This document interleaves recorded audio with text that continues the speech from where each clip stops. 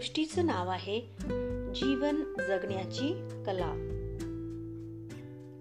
जीवनाला कंटाळलेला एक तरुण गुरुदेव ज्ञानवर्मा यांच्याकडे गेला. गुरुदेवांपुढे आपली व्यथा मांडताना तो म्हणाला, गुरुजी, मी या जीवनाला खूपच कंटाळलोय. जिकडे पाहावं तिकडे भांडण, घरी दारी नुसत्या कटकटी. या जगात कसं जगावं हेच कळत नाहीये. तुम्ही मला काहीतरी मार्ग दाखवा. जीवन आनंदानं जगता येईल असा एखादा मंत्र द्या हो.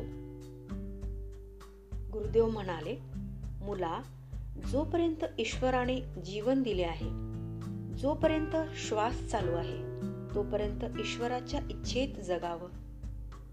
गुरुदेवांच्या बोलण्याचा अर्थ त्या तरुणाला काही कळाला नाही. त्याची संभ्रमित स्थिती पाहून गुरुदेव त्याला म्हणाले, तू एक काम कर. उद्या सकाळी भल्या पहाटे उठून नदीवर जा. तेथे रामघाटावर एक मोठा दगडी स्तंभ आहे. नदीवर स्नान करून स्तंभाची पूजा कर आणि खूप खूप स्तुतीही कर. तो तरुण गुरुदेवांनी सांगितल्याप्रमाणे नदीवर गेला. त्याने मनोभावे स्तंभाची पूजा केली आणि स्तुतीही केली. त्यानंतर तो गुरुदेवांकडे आला. गुरुदेव म्हणाले, झाली स्तंभाची पूजा? छान.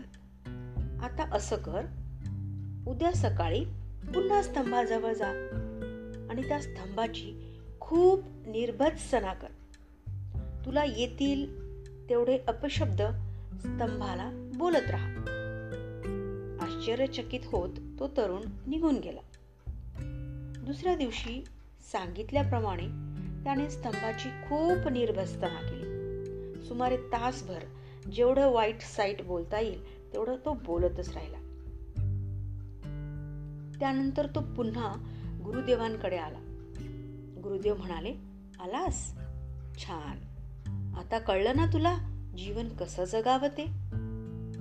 आश्चर्य व्यक्त करत तो तरुण म्हणाला, गुरुजी, काल त्या स्तंभाची पूजा केली, स्तुती केली आणि आज निंदा केली.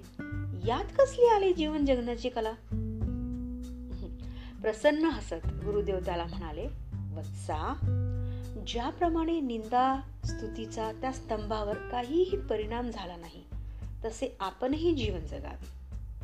कुणी स्तुती केली तर गर्वाने फुगू नये आणि कुणी निंदा केली तरी घाबरून जाऊ नये. कुणाच्या स्तुतीने तुझे सत्कर्म वाढणार नाहीत किंवा निंदा द्वेष याने सद्गुणांचे दुर्गुणात परिवर्तन होणार नाही. म्हणून स्वतःला ओळखावे. दुःखी कष्टी न होता निर्लेप जीवन जगावे. हीच तर जीवन जगण्याची कला आहे.